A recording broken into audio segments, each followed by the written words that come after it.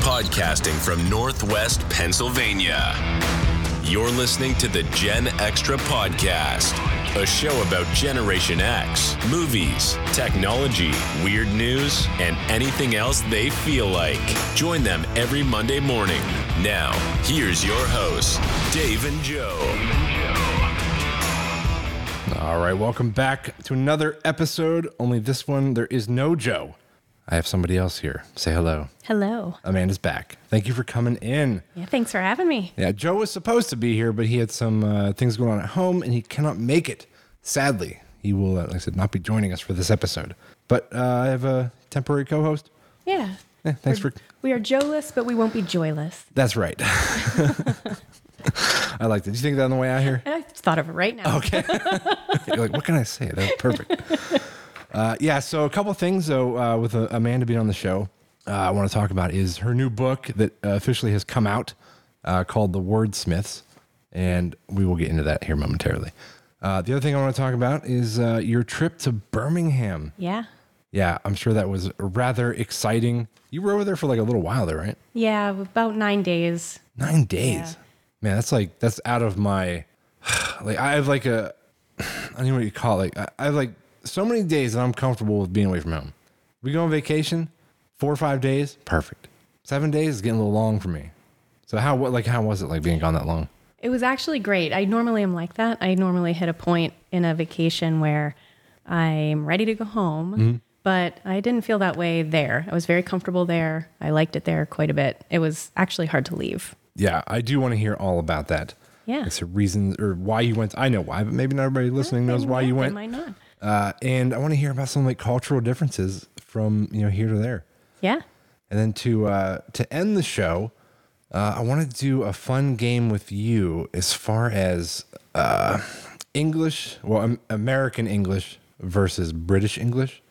And there's so many different things that they say and we say that mean the same thing. Mm-hmm. And I want to see if you know what they are. See how much of their lingo you picked up over there. Pop quiz. Yeah, and I thought for fun, maybe just for a couple, not for everyone, I'm going to see if you can use it in a sentence in a British accent. Oh, no, I can't do an accent. I'll tell you right now. Like, no. Shut it down. That could be the funnest part, though. Yeah, when Joe and I were talking about doing that, we were laughing, too, because I'm like, anytime I try and do a British accent, it comes out like a mixture of, Australian and it never sounds legit. No, mine's Southern. I always go Southern. That's the only one I can do. Yeah, that's an easy one for us, though. Yeah, it is. It's close to home. It is. Yeah, we're like it's like the Appalachian cousin. Yeah, it is. But before we get started into the book, I do have one question. I guess not a question, but more of I'm interested to hear what happened. I know a lot of people listening to the show follow you on Facebook or other social media. You got attacked by a dog. I did. You want to talk about this? I sure will. Okay. All right. I didn't know if it was going to be, too touchy, PTSD, reliving this moment, but kind of walk us through it, because it sounded like it was like everyone's worst nightmare on a stroll down a bike trail. Yep. And otherwise, so many people do. Pristine day. Yeah. Yeah. So what happened? So a friend of mine and I were walking my dog. I have a husky. On a bike trail we walk all the time near the Oil City Marina, and a dog came from one of the houses that has a backyard up to the bike trail. Oh, okay. Just came at us, and the owner followed the dog down, but really was no help. She followed the dog around and kept saying, I don't know what to do. And we were like, pick your dog up, because the dog was immediately aggressive, and I think kept coming at me because I had my dog. And my dog is not a guard dog whatsoever. She hid behind me, actually. My 60-pound dog was no help. That sounds like what my dog would probably do. Right behind my legs. But this dog was injured, and you could tell that the injury had healed improperly. So I can't blame the dog for this attack. I think that dog was a very mistreated dog that didn't know how to act and just had gotten loose and came at us. And for probably 20 minutes, it felt like 3 hours. I'll bet. The dog lunged several times at me, bit me on my elbow, and punctured it. Bit me on my hip and punctured. And then I also had scrape wounds across my thighs where I must have turned and it tried to bite. The scariest one was that it tried to bite my face, and I pulled back when it lunged, and its teeth crashed into my teeth, and it broke my bottom tooth. That's horrifying. The dentist fixed it. You can't even tell. It's amazing what the dentist did. But yeah, that was the scary one. That was the one that when I would have nightmares. Yeah, I was going to say, this had to like, just haunt you for weeks, probably. Yep. And I still, when I see a dog I don't expect to see, or there's an aggressive bark, I have a reaction to that. And I love dogs, so that's a big difference and change for me. But I didn't realize how badly I was injured. The dog would lunge and bite and then herd us. It was some kind of Australian Shepherd mix, and it wouldn't let us walk away. Eventually, a man who was walking along the trail came and got this branch, practically this enormous stick out of the woods, and came and like kept the dog away. And then another man came out of one of the houses with a baseball bat and helped keep the dog back. And other people called the police, and EMTs came. And it was only then that I could calm down enough to really look at, there was just blood pouring down my arm, dripping all over the. So I did go to the emergency room and had the series of rabies shots. Those aren't fun. Nope. They put the shot right in the wound. Ooh, I didn't know that. Yep. It's no longer in your stomach. It's as close to the wound as they can get it. So I had to have 2 shots in my elbow, which is not known to be a very fleshy area. No, that's got to be terrible. Very unpleasant. Oh my God. Yeah. So no, that's a horrible story. Like I said, that's like nightmare fuel for people that, come across any dog anywhere.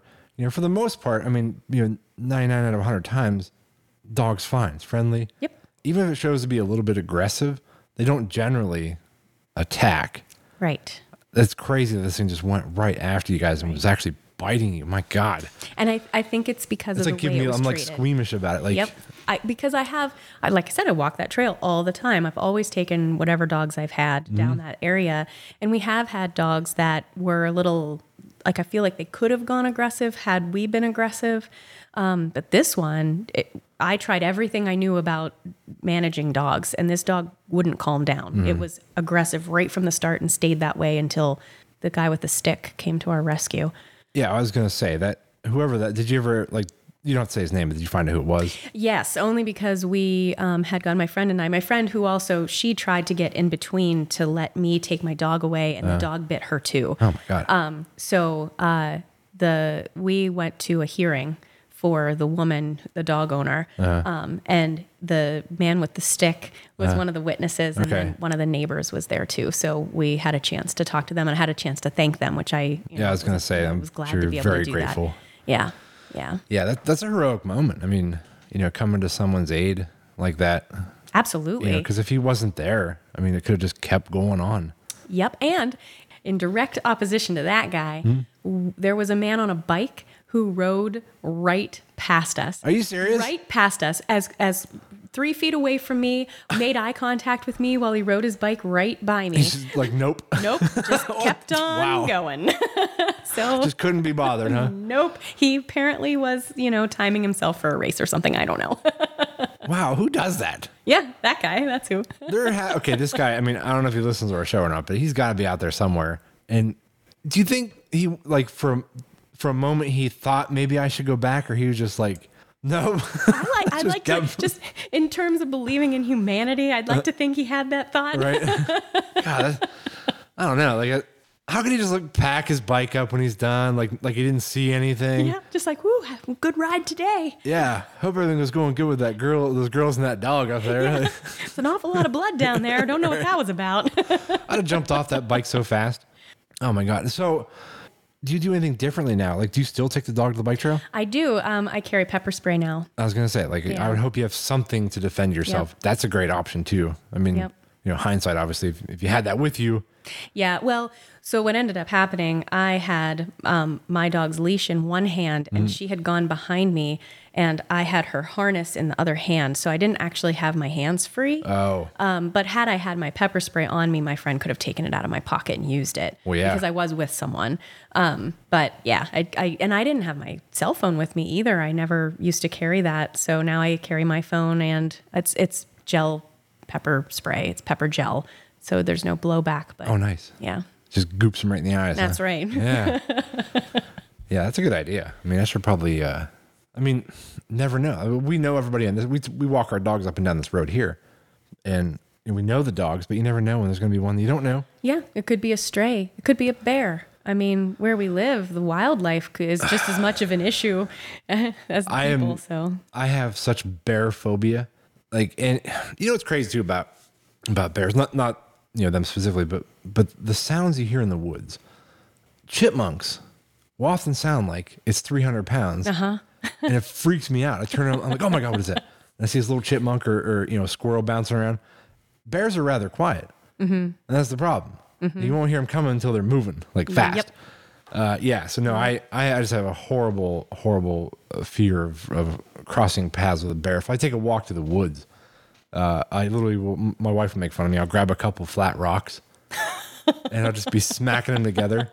Like, hey bear. We do that too. We make a lot of noise. Bear. Hey, yes, bear. I don't want to be walking all delicately. I want them to hear me coming so they leave. Yep, same. You need to get some bear spray. Yeah. Well, I'm glad that you, you survived the situation. Well, thank you. Me too. You didn't come out, uninjured, but at least it wasn't, life-threatening or anything like that. It could have been a lot worse. Had I not pulled back when it lunged at my face, that would have been a very different experience. It would have. Yeah. So I'm glad you're sitting here with me. Me too. And thank you. Yeah. So, all right, well, let's move on to something a little lighter. Okay. But I said I never really heard the full story, and I kind of wanted to hear it. And I'm glad you told me. Yeah. I did clear it in advance, everybody, just so you know. Yeah, he didn't just spring that on me. No worries. Yeah. I'm like, well, I got a doozy for you. Well, ready? here's some trauma. You ready? Okay. So let's jump into the book. Again, the book is called The Wordsmiths. You can find it online. You can buy it you can get it from Amazon, right? Amazon, Barnes & Noble, and you can buy it directly from the Hollow Oak Press website, which is hollowoakpress.com. Do you have a preference? Buying it from Hollow Oak Press is buying it directly from me. Okay. So I think because you know Amazon, I think that the cost is about the same, but when you buy it from me, I'll give you a free bookmark. There you go. Yeah, which mine's on my kitchen table. I forgot to bring it out here. Yeah, it was a little cute little Hollow Oak Press. I like the little leaves on it. Oh, thank you. But yeah, so let's jump into the book. I started reading it, and I gotta be honest, I'm a slow reader. All right, it takes me a while. I'm a better audiobook customer. We've talked about this a little bit. Hopefully that comes to fruition sometime in the future. But anyway, tell me a little bit about the book. We started talking about it before we recorded, and the way it's laid out is actually different than what I thought it might have been. So kind of give me the rundown of how this book plays out, because it's even more interesting to me now that I know how it goes. I'm excited to read the whole thing. All right. So this is a high concept anthology. So the novel, the main story was written by me and Scott Richards. And then there are 8 characters in the book that also tell stories. The stories the characters tell were written by other authors. Yes. Yeah. And that's where I didn't know, because I started reading, and where I got in the book was where they started discussing bringing these stories back. Yes. I didn't realize that the stories that they write in the book are actually in the book. Yes. So all their short stories they bring back, you can read them, and are they all together, or are they kind of clumped into the story as they are brought back? They're in the narrative of the book. So as the days go on for the characters, when they tell the story in story time, in the real time of the novel, that's when the story is in the narrative. That's so exciting. A story within a story. A story within a story. Yes. That's such a creative way to do it. Thank you. Yeah, well done. I have never seen this done before. I've seen anthologies done in various ways. And I had read one a while back where the author wrote everything within the context like this, where there were people who were brought together to tell stories, but he wrote all the stories. This gets to showcase other authors, and you get to have a feel of a different style within all these other stories. Yeah. So that said, what I haven't really been talking much about is that there are two different ways to read this book. You can read it cover to cover. If you're somebody who has an attention span like mine, Or mine, yeah. and it's hard sometimes to go from style to style and stay engaged, you can read any of the short stories out of order by themselves. They stand alone. Okay. And then you can also read the main novel by itself without the short stories cut into it, because the short stories don't change or affect the plot of the novel. Okay. So, it's set up that you would read it cover to cover, but if that's taxing on your attention span, you can read it the other way. I almost wonder if the best order would be to like read the short stories, so you have read them all, and then so you don't get unengaged from the novel, to then go back and just read the novel part the whole way through, skipping past. So you already know what the story was, but you don't get distracted by reading the short story, then going back to, you know what I mean? Yeah. I think I might do it that way. Okay. Report back. Let me know how that goes. Like, it was amazing.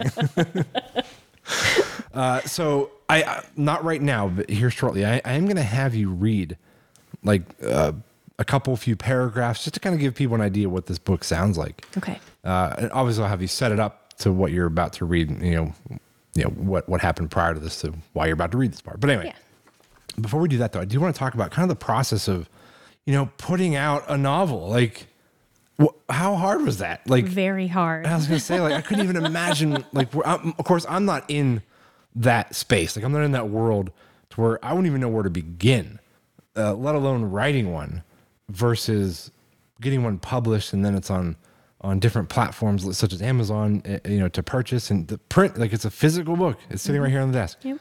So give me a little bit about how that whole thing went down, because it had to be, I don't even want to say fun, but it had to be parts of it were anxiety. very fun. I'm sure some of it was. I'm sure a lot of it was like anxiety inducing. Yes, some of it was. So, where to start with this? So I had been writing for a while and had the background of what some of this looked like already, which helped, because I can't imagine picking this up not knowing anything and just saying, you know what, I'm going to write a book. It was a lot to learn. So I started this process with an idea, and then the Oil City Arts Council had a creative ventures grant that they put out. So that is important because it put us on a very strict timeline. Okay. Because we had a grant to account for. So when we started taking submissions for the short fiction within the book, that was back in February of this year. This is what we talked about. This is what we talked about before. Yeah, so the submission process, that's how we narrowed down to the stories that are in this book. All making sense now. Yeah, it all fits together. Yeah, all right. So then Scott and I wrote the story around the short stories, and we had a concept, but we didn't start writing it until we knew what the short stories were that were chosen. That way we could be true to the character telling the story. Right. Like if it was some bubbly girl that was like, it wouldn't make sense if she was writing some like horribly depressing, Exactly. Like, yeah. So no, exactly. I get that. Yeah. So there's some context in terms of the character. And then we wrote a novel in a very short amount of time. Because we had to wait for the submission call to be over and the stories to be chosen, and then we had to have it done and in time to be edited, and then the interior design of the book to be done, to get it out for printing, to get it back in time for when the book launched. It was a very short amount of time. And that part was very anxiety provoking. How many late nights did you have and early mornings? So many. Yeah. And so Scott lives in Birmingham, in England. So he's 5 hours ahead of me. Yeah, so I was going to say, what's the time difference there? He would be able to work on the story while I was still sleeping. Right. So then I would get up and, on a weekend, then I would pick up where he had That's kind of what I got done so far. Yeah. And he wakes up and finds stuff that I had done. Okay. Yeah. So kind of leapfrogging in that way. kind of maybe worked out actually, because you guys can almost essentially like work around the clock almost. Yeah, almost, Yeah. almost. And then, so we fell into a groove. We had not co-written before.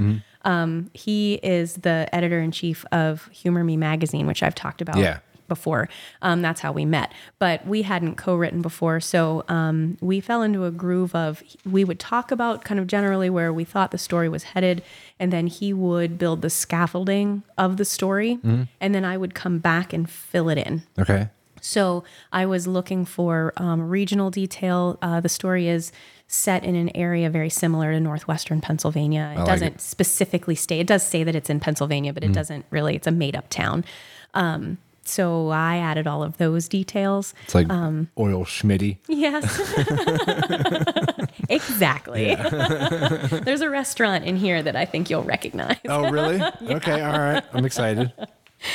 So we turned the story around pretty quickly, and then Jess Ritchie is the one who edited both the short stories and then the whole book. She did the copy editing. She did that remarkably fast because we did not give her much time. And then the interior design was another piece that Austin Gray, who is the author of one of the short stories inside. Oh, and Jess also designed the cover. So that's the four of us are the team, the Hollywood team. Thank you. I do too. She did a great job with it. Yeah. So then Austin did the interior design for us. We hit all these things. None of us had done this before. So we hit all these things we didn't expect. Questions that came up like, well, what do you think about this? Or we need a design for the numbers at the bottom of the page. We hadn't thought about that. And the chapter logos. The chapter things. And all these things that we just weren't really, necessarily as prepared. Now we know. So for the next one, we'll know what to do with those things to have them done ahead of time. But hey, I'm sure probably a heck of a learning experience. Oh, it was. Yes, it was. But we did it. And then the printer took a little longer than I expected. There were a couple of issues that we had to resolve and then re-upload a file. So we got the physical copies of this book days before the launch event that we had in person. Gosh. It was so stressful. I'll bet. Yeah. Usually watching the tracking, make sure nothing goes wrong. Yeah. Yes. Oh my God. So the whole time you're writing the book, or I'm sorry, leading up to writing the book, you were gathering those short stories. Yes. And weeding through hundreds of stories, I'm sure. 338. That's a lot. So many. During that process, like I'm sure, was everybody involved in that? Yes. Trying to go through all those? All four of us read, yeah.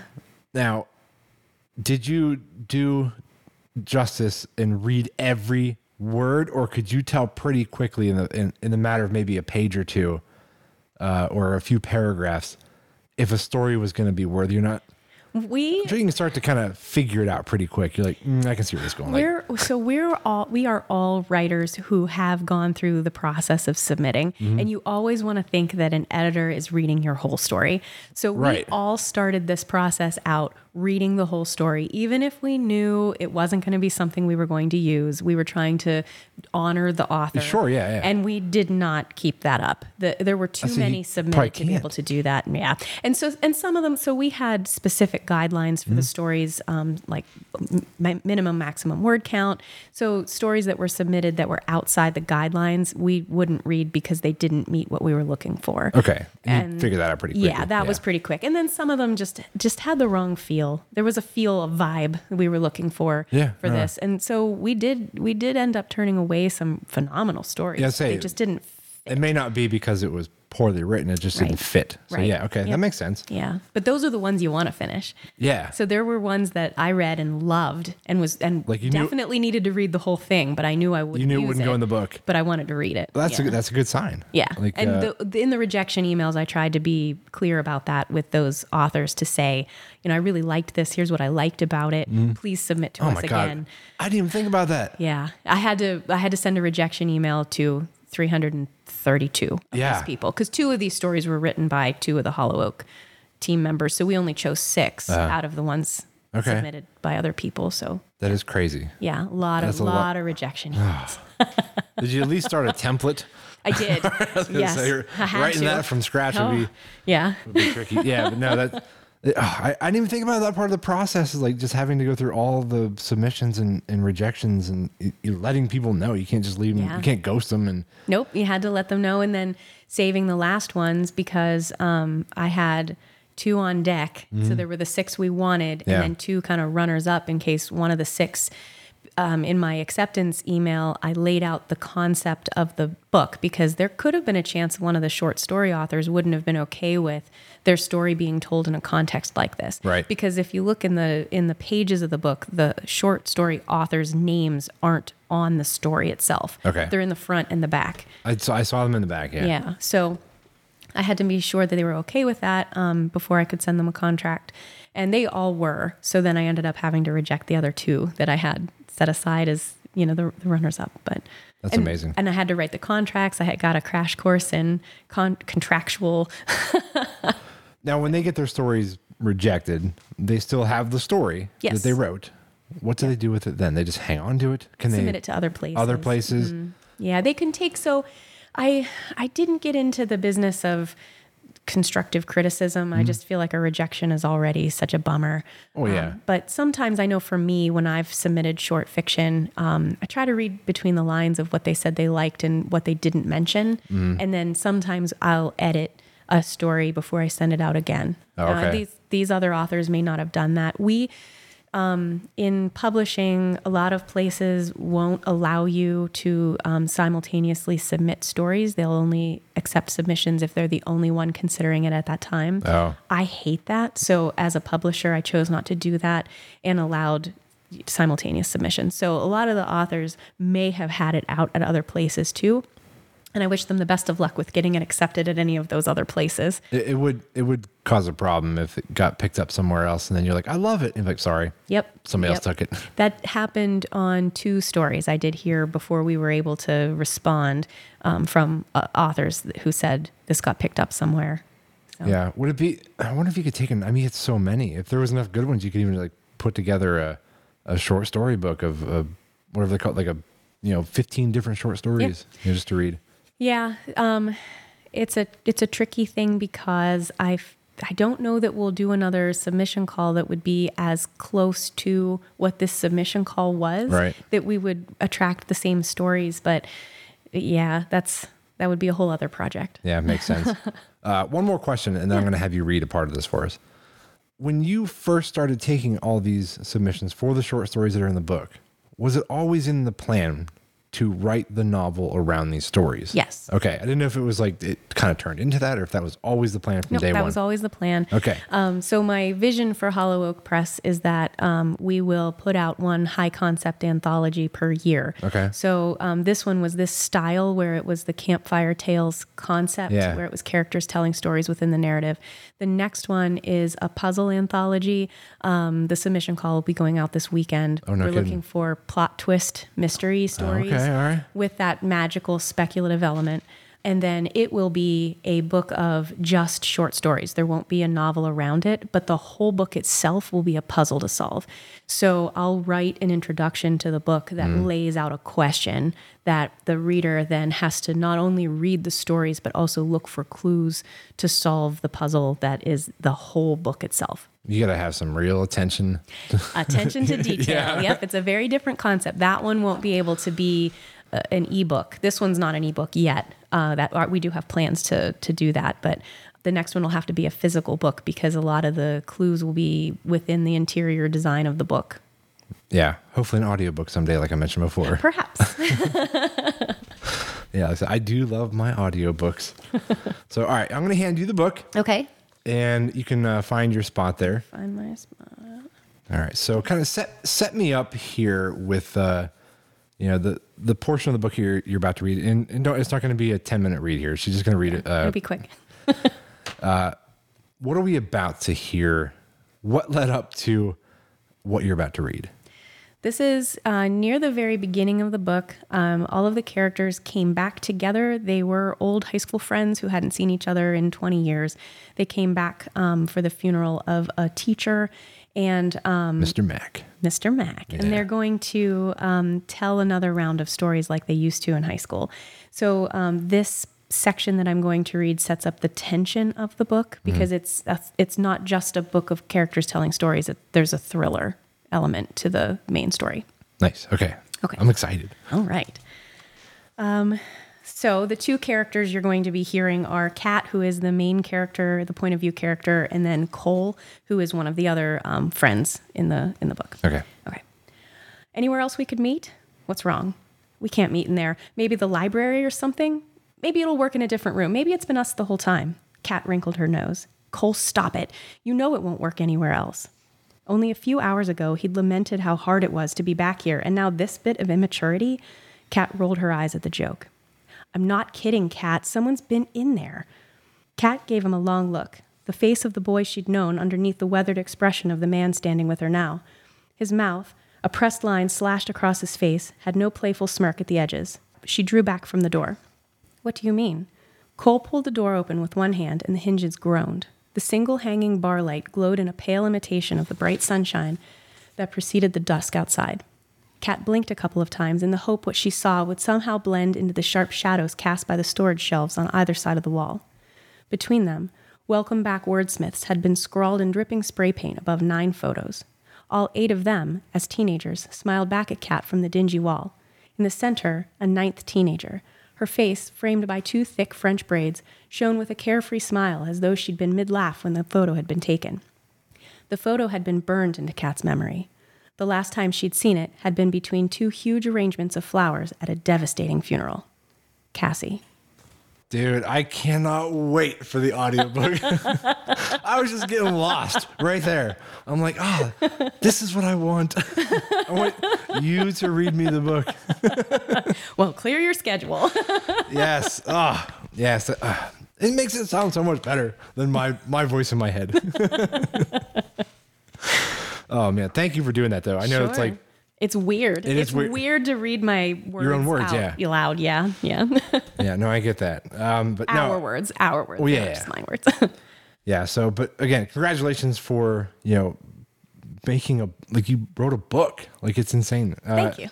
Yeah. Again, it's sitting in front of me and it's just so weird. How excited were you? Oh, so excited. When this showed up and you opened them up and saw your physical book in your hands, it was probably so exciting. It was surreal. Yeah. And all that anxiety of, are these going to get here on time, overshadowed how excited I was until I opened the carton. Yes. One of 3 cartons of all of these books and got to hold that book in my hands and flip through it. It just made it so cool. Yeah. So cool. Yeah. Yeah, that's got to be really, really, really exciting. All the stress and everything just probably left your body for a moment. It did. Yeah. Yep, it did. When you finally got to hold it in your hands. Yep. That's crazy. But okay, so moving a little bit forward, past the actual book itself, you took a trip to Birmingham. Mm-hmm. And this was to meet up with your co-author. Yes. What was his name one more time? Scott Richards. Scott. Okay. I want to hear a little bit about this because I've never been. And I can only imagine how amazing it probably was. I know my wife really wants to go, just get the experience, the culture difference. Mm-hmm. We've been to other countries, but they're generally brief. Mm-hmm. We were it's touristy stuff. You know what I mean? Sure. Yeah. Yeah. I don't think we've felt the real experience of places, and I'm sure you did touristy things. A few. Yeah.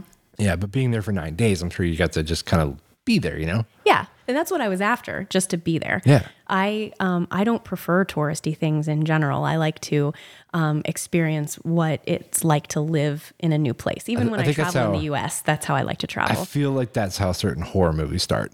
Probably is. It's the alleyways I didn't choose to go down. Yeah. That start those stories. We went to this this big monument, and Amanda decided to go behind it, never to be seen again. So tell me a little bit about the experience. We don't have to get into the flight and stuff. We don't know how bad that can suck. But what was it like just being there? Why did you go? I know you went there to go see Scott. Yeah. So actually, I had planned this trip before I knew he was going to co-author this book with me, and we'd been friends. So it was, it felt a little less intimidating to travel overseas by myself, to go somewhere where I knew someone who knew the area.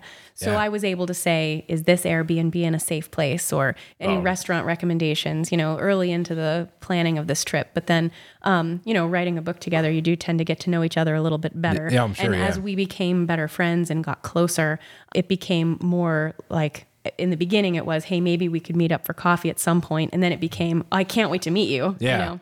Yeah. So that's exciting. It was pretty cool the way that worked out. But so Birmingham is the second largest city in England. Okay. So it was a very large place, and I only saw a piece of it. I stayed in city center. So where I was next to a theater district, and there was an LGBTQ area that was right there, and then Chinatown. So I was kind of at a There's a Chinatown over There's a Chinatown. No kidding. Yeah. Okay, that's weird.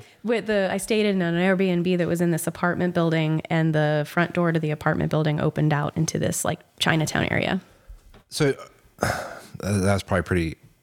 Did you go check out Chinatown? I walked through a couple of the areas. Okay. I mean, it seemed kind of small. It was probably bigger than what I saw. Okay. I was right next to a very large shopping area called the Bull Ring, and I would walk around over there.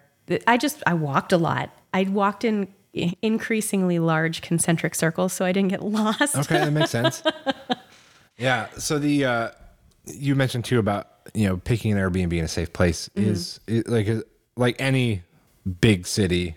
There are bad parts. Oh, okay, all right. Yes. Like I don't know. Like when you think of going over, you think it's like this amazing, like everybody's like so jovial and just so nice over there.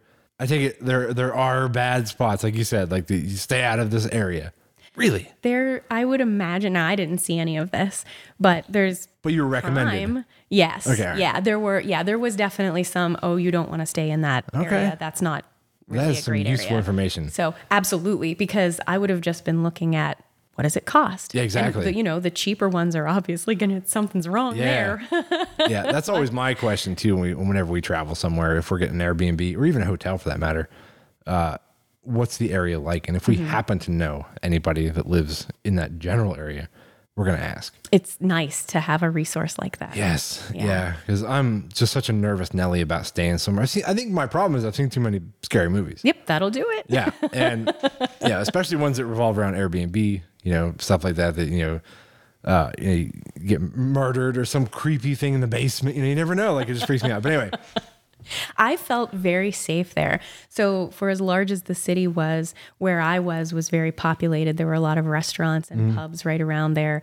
Was the food amazing? There was a lot of, amazing. Yeah, all right. Amazing. British food gets a bad rap, and I'm here to tell you that I don't know why. It's not fair. It's delicious. Crumpets are incredible. It's a bunch of nonsense that we got English muffins and not crumpets.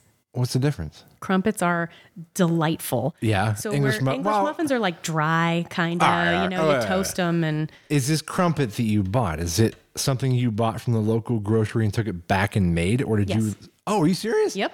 I thought it was like fresh crumpets. I was going to say, that's not a good comparison. And because of my dietary restrictions, it was also gluten-free. Oh, yeah. And gluten-free stuff is not delicious, and this was? speaking. And this was amazing. It was a gluten-free crumpet I bought at a grocery store that I made in the Airbnb oven. Wow. It was delicious. Wow. They're like soft inside, and they get crispy on the outside. You melt butter on them, and they're amazing. Like, what's that cookie called? So good, it almost made me a little mad. Yeah. Yeah. Well, maybe, okay. We're used to the American English muffin that you buy off the Walmart shelf or whatever. Yeah. I think to make this comparison legit, you need to get, like, is there an English muffin over there? Yes. Oh, okay. Did you try this both? Is different. I did not. I did not try an English muffin. Okay, all right. But a crumpet is a different thing. Right. And it is far superior. I don't know why I'm so defensive about English muffins. I like English muffins. A crumpet, I guess the closest thing we have to compare it to would be an English muffin. But it's a different thing. It's very good. Yeah, well, you got me wanting a crumpet. Yeah, what else did you try over there that was like amazing? What's the big difference as far as like just cultural differences maybe that you noticed? So here, now this might be partly, the difference between rural and urban areas. Mm-hmm. But I've noticed generally in America, even in cities that I've been in, Americans smile a lot and want to tell me their whole life story. Yeah. You make fleeting eye contact, and then suddenly I know that their son's in jail and what happened to their dog last year. That's America. Yeah. Over there, none of that. No one did that to me, not once. Everybody was polite Right. and nice and kind, but it was very transactional. Like it was whatever we needed to do and it was done and that was it. They had this kind of polite detachment, Okay. which really was kind of nice. Yeah. I mean, it's not that I don't like small town friendly America, because I do. I live here, but they just don't find the need for small talk. right. Yes. Small talk in that way that, you go to the grocery store and then it's 10 more minutes at the grocery store because I can't get away from the cashier. Yeah. That didn't happen there. Or you happen to get behind somebody in line that's like super chatty as you're waiting to get, Yes. It just seems like that's just not part of the culture there. And people weren't rude, but it was just a really different It's just way how to they interact. do it. Yeah. And there's no no one feels awkward for not talking. Yep, But exactly. we do here. Exactly. Yeah. Exactly. Everybody was polite and friendly enough, but not so overly friendly that you get stuck in a conversation. That is the worst. It is the worst. I feel like I'm guilty of doing that sometimes though, because it's our culture and I just feel the need that I need to I do it too. break the awkward silence. Yep, I do it too because it's what's expected here, I guess. But Yeah. that was a big it felt different. Yeah. You probably took a little getting used to. It Like did. you were doing something wrong. Yes. Yeah. Yeah. Huh. Anything else? So, well, you might want to cut this out. If I can talk about this? So I felt safe in public. There's no, can I talk about that? Yeah, go ahead. Yeah. Okay. So, I noticed that I did not have that same feeling of when you're in a crowd here, how you just are aware of the exits and situational awareness of who has what and noticing that people are armed. That was not the case there. I didn't feel uncomfortable in a crowd at all. And there was a point that I was walking on a pretty busy street and a car made a noise and I jumped, but no one else did. Oh. So just the way we live. Yes. That fear of being shot in public Right, yeah. was not something that I experienced there. And I noticed after a few days, that feeling had changed. Not even the police were armed. What? No, that's just weird. Yeah. So the police there had brightly colored reflective vests on. And like I sticks? thought, yeah. Okay. And I thought they were security guards because of the reflective vests. They were the police. So Okay. they are highly visible and they're just sort of around and they're intended to be visible because they're supposed to be there to help you. So like everywhere, I just noticed where the police cars have that same reflective, highly visible strip. I wonder if there's like a different level of like how we have like our police officers and then we have like SWAT. Do they have like those guys who are just, there with a club in case something gets a little disorderly? Yes. And then they there have is a different level because at one point, Scott and I were together and there were like vans, I guess, that went by that had sirens. And he said, those are the ones that are armed. Yeah. Those are the ones. They're on their way to respond to something. Yeah. Something happened. Okay. And those are the ones going to take care of it in a more aggressive way. But just the police that were just around, it was a different feel. It was interesting. It was an interesting cultural difference. That is interesting because I don't think we could do that here. Our culture. I think our culture is too violent. Yeah. Yeah. Yeah. It would take. I can't even imagine how long it would take to shift our culture Hundreds of away years. from that. Yeah. Yeah. Maybe- because it's been. Well, we haven't even been here for hundreds of years. Yeah, so- 200 and some. Yeah. odd years. I don't think maybe not quite that long, but maybe the course of 20 years. Yeah. To at maybe least see a probably shift. generation. Yeah. Yeah. 30 years Yeah. maybe. Yeah. Yeah, I Yeah. don't know, It was a very interesting cultural difference. Hundreds of years. Centuries. I think we can evolve a little quicker than that. But so they drive on the other side of the road. Yes, that was weird. So Yeah. I did not drive while I was over there. I I'd feel hope like not. I would have wrecked And the into steering everything. wheels are on the other side of the car. Yes, yeah. So You- so I rode in Ubers, Oh my God, how weird was it sitting, like having the driver on the other side? Yes. And then sitting in the back of the Uber with the driver on the other side. And then I was aware of it and kind of paying attention to how weird it was. And then I'd start like just looking around, and then kind of forget and then catch a car out of the corner of my eye coming down the other way. It like freaks you out for a second. Like, oh, God, no, we're going to get in. Oh, they're supposed to be there. And some of the roads are very narrow. There were a couple times the Ubers turned onto roads that I thought, that's a sidewalk. That can't be a road. Oh, like that's that? A road, yeah. Wow. These narrow little, they look like alleys, but they're roads. They just honking to people to move. You And just drive down it. people just move out of the way. Yeah. No one's banging on the hood like freaking out. Nope. No. Like they no. would around I'm here. walking in. Yeah. None of that. Yeah, none of that. Just all polite and kind. Sounds like a great place to live, really. It was a really comfortable culture. And like I said, when we were talking about traveling before, it was the first time I felt like maybe I could stay here. Normally I feel like I'm ready to go home. Okay. Like there's a lot of homesick. Yeah. And I was obviously very much missing my kid and my dog. Right. But I didn't, I don't know. I liked it there. Yeah. Well, okay. As far as like the, cost of living, it's hard to gauge as far as like you go anywhere and you go out to eat some places. It's hard to judge exactly how much it costs, but did you see like a significant change in what you would know, like what you would expect to pay for? Of course, it's a different currency too. Yeah, I was going to say, this is a hard question to answer because I feel like every time I bought something, I was like, I literally have no idea how much I'm paying for this. Okay. Because it's in pounds. And then it asks me at the thing with my card, do you want to pay in pounds or dollars? But it doesn't give me a different amount. Like, I don't know. I guess that what is the pound versus the dollar? Like, is it similar? It's not the pound is more valuable. I think that's the way that works. So 1 pound would be like $1.3 Okay, here or it is. something like that. 1 pounds to 1 pound sterling. Wait. Yeah, that's right. Okay, all right. Equals 1.24. Oh, I was close. Yeah, you're pretty darn close. I was close. Okay, so it wasn't like wildly different. Not, but different enough. Different enough. Different enough that it gave me the impression that things were cheaper there, but they weren't because they were listed in pounds. Yeah. And I was paying dollars, so it's hard to say. And then city versus smaller area, as far as the actual cost of living. And I also, didn't look at real estate. So No, like not yet.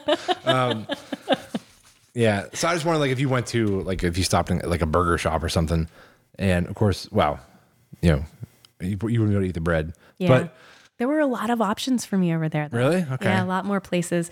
A lot of places that when you first went in, the first question they asked was, how many, and do you have any allergies we need to be aware of? No kidding. Yeah, which I thought, That's amazing. Why don't we do that here? That's so kind. It is. Yeah. And, it's your health, so. Yeah. Yeah. That's incredible. I guess aside from the financing, because I think it's going to be too tricky to answer, how was it just being around all the accents? Because, like, I love the accent. And was it thicker, like where you're at? Was it hard to understand? So Birmingham, the accent, so there are hundreds of British accents. Yeah. I think the one people are most used to is that kind of Hugh Grant Yeah. accent. I can't do it justice. I can't do it. I can't. This would be a good time for me to be able to do accents and give you examples. But You were there for 9 days living amongst them. I know. You didn't pick up anything? I didn't. Birmingham's accent is a little bit thicker, a little harder to understand sometimes. So and then it's so multicultural that you're not only dealing with a Birmingham accent, but then also sometimes other nationalities. So it's somebody who's speaking English as a second language, and then that accent plus the Birmingham accent on top of it. I'm thinking I heard that sometimes. There were some times that I was just like, I guess. I don't know what you're saying. I'm sure people knew right away when you spoke. You're like, Oh, absolutely. Like, oh, you a tourist? Or, see, that sounds Australian. I can't do it. I'm not even gonna try. That was the last time. No shrimp on the Barbie. No. I did one time. I was very proud of this. Have somebody ask me for directions. Oh, really? Yes. Were you putting on a fake accent? Nope. I was just walking, and I apparently looked like I knew where I was, even though I also really didn't know exactly where I was. This was on day 8 or 9. You're getting familiar with the area. I was familiar with the area, yeah. Enough that somebody stopped me and asked me how to get somewhere. And as soon as I started talking, I could see the realization on his face of like, oh, you have no idea either. Yeah. When you start walking around the area, not looking up and around at things. Yes. And you're just looking dead ahead. Yep. You don't look like a tourist anymore. Yeah. Mm-hmm. Yeah. Yeah. That's a very touristy thing to do. It is. Yeah. And I did not do a lot of touristy stuff in Birmingham. I tried to just get a feel for what it must be like to live there. But then I did do a lot of touristy stuff in London. I was in London for 2 days. Oh, okay. And walked everywhere and saw all the things. So like all those big London landmarks. So that was a different experience of the country. I saw Buckingham Palace, Big Ben, London Bridge, the Tower of London. Yeah, a lot of that kind of stuff. Yeah, I'm sure there was quite the variety of people there. Like, it's probably more touristy. London felt very touristy. Yeah. And actually, on one of the days, there was a March for Palestine. Oh. So it was one of the top 10 largest demonstrations in London's history. Really? I was like, oh, cool. All these extra people. Yeah. Great. Just get out of my way. Yeah. I mean, good job protesting your thing, but get out of my way. Like I should have looked at the schedule before I came up. Yeah. Yeah. So one thing I do want to do, we're gonna move on, sort of. Sticking with the theme here, though, I have a few things to ask you here about your experience over there. So I talked about you kind of, absorbing the culture and, just kind of learning things. You didn't pick up the accent. Nope. But did you happen to pick up any of the terminology? We're gonna find out. Right? Yeah. So I have a list of things here. It's the American English versus British English, and a couple examples here. Like when we say apartment, they say flat. Okay, that's where we're going with this. Vacation for us, holiday for them. Yes. And one more example here. An elevator. These are ones people already know. Yep. Is a lift. Yes. Okay. So I'm going to see if you know. There's like probably 100 on here. I've selected maybe a dozen or so. Okay. I'm going to give you the American English word first, and then I'm going to see if you know the British American equivalent. Okay, you ready? Okay, I'm ready. All right, so the first word is antenna. That's what we call it. Oh, believe it or not, that didn't come up on my trip. No? I have no idea. It is aerial. Really? Yes, aerial. Do you know what a bill is? Like a bill in your hand. You're going to pay for something. That's what we call it. Is it it wouldn't be a check. A banknote. A bank? Oh, you don't mean like okay, gotcha. I'm going to pretend like I didn't understand that. So okay. That doesn't count against me. Okay, well, I'll delete that one. Just kidding. Cookie.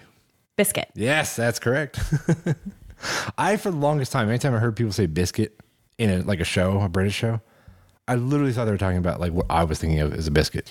The Great British Bake Off, which is called the Great British Baking Show over there, confused me so much between cookie, biscuit, scone, jelly. What's jelly? Not what we would call. It's like all these different. Wait, not jelly, pudding.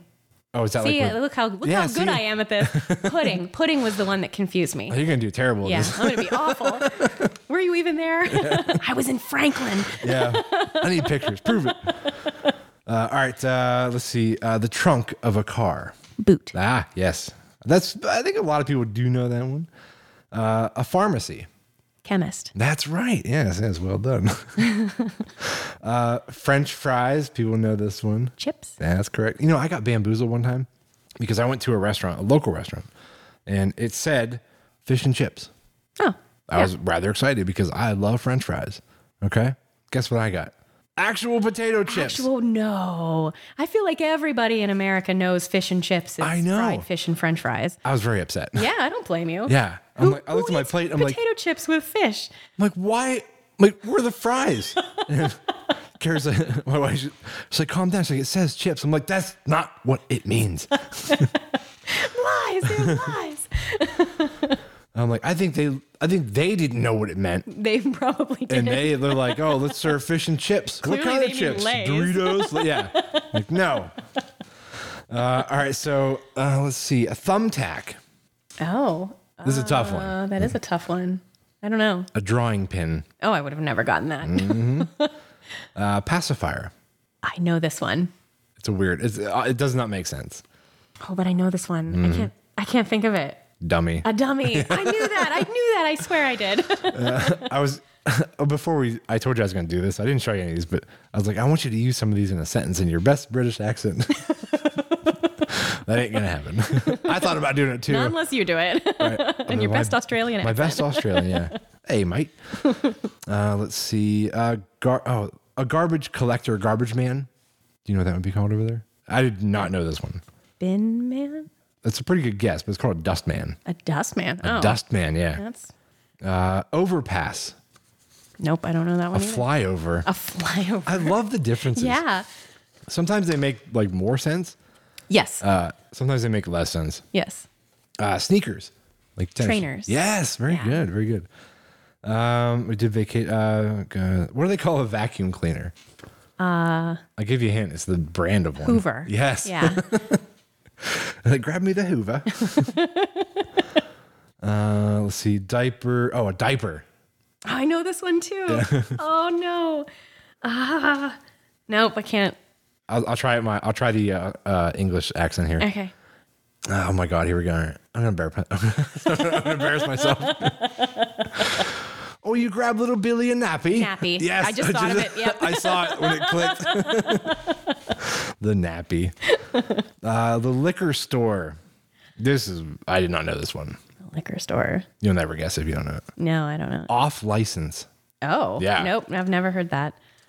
Sidewalk. Come on, someone. Pavement? Yes. Yeah. Yeah. Did you hear that over there? Yeah.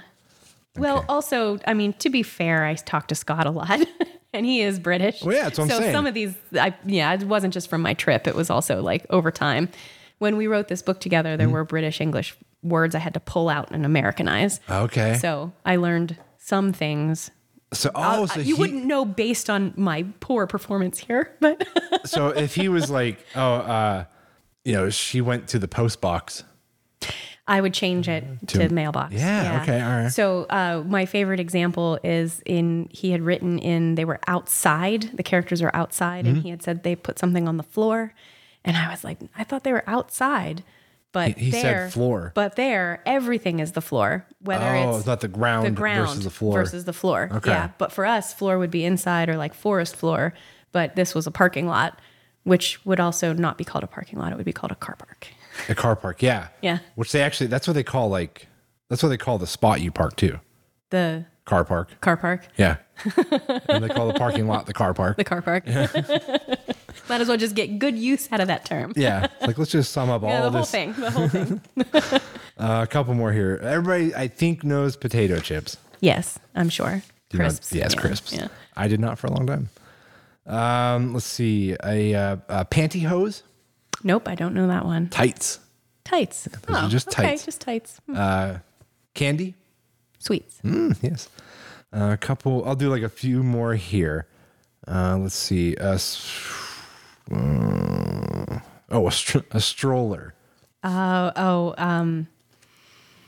Is it a pushchair? Yes. Yeah. Oh my God. I'd never guessed that. That's really good. Grab me the pushchair. Flashlight. Torch. Shorts. Underpants. Underpants. That would be confusing. Yeah, and pants are a different thing. Yeah, trousers, I think. Trousers yeah. are pants. Pants are underwear. Yeah. Windshield. I should know this one. I don't know that I'm going to remember it, but Windscreen. Windscreen. I knew there was a different. That's so weird. Yeah, it's weird. Those are fun. Like I said, there's probably 80 more on there. Oh, so many. There's so many different. So many. But yeah, so that was actually pretty fun. Yeah, so anything you want to end the show with? I think we're actually about at the hour mark, so we're going to wrap up here shortly. Nothing? So much pressure. Yeah. No, I think we covered That's it? everything. Okay. That's it. That is it. Goodbye. All right. Well, let's wrap this up. Thank you so much for coming out and Thank you still for doing this, having even me. though Joe couldn't make it. So, yeah. Thanks for tuning in, everybody, and we'll see you next Monday.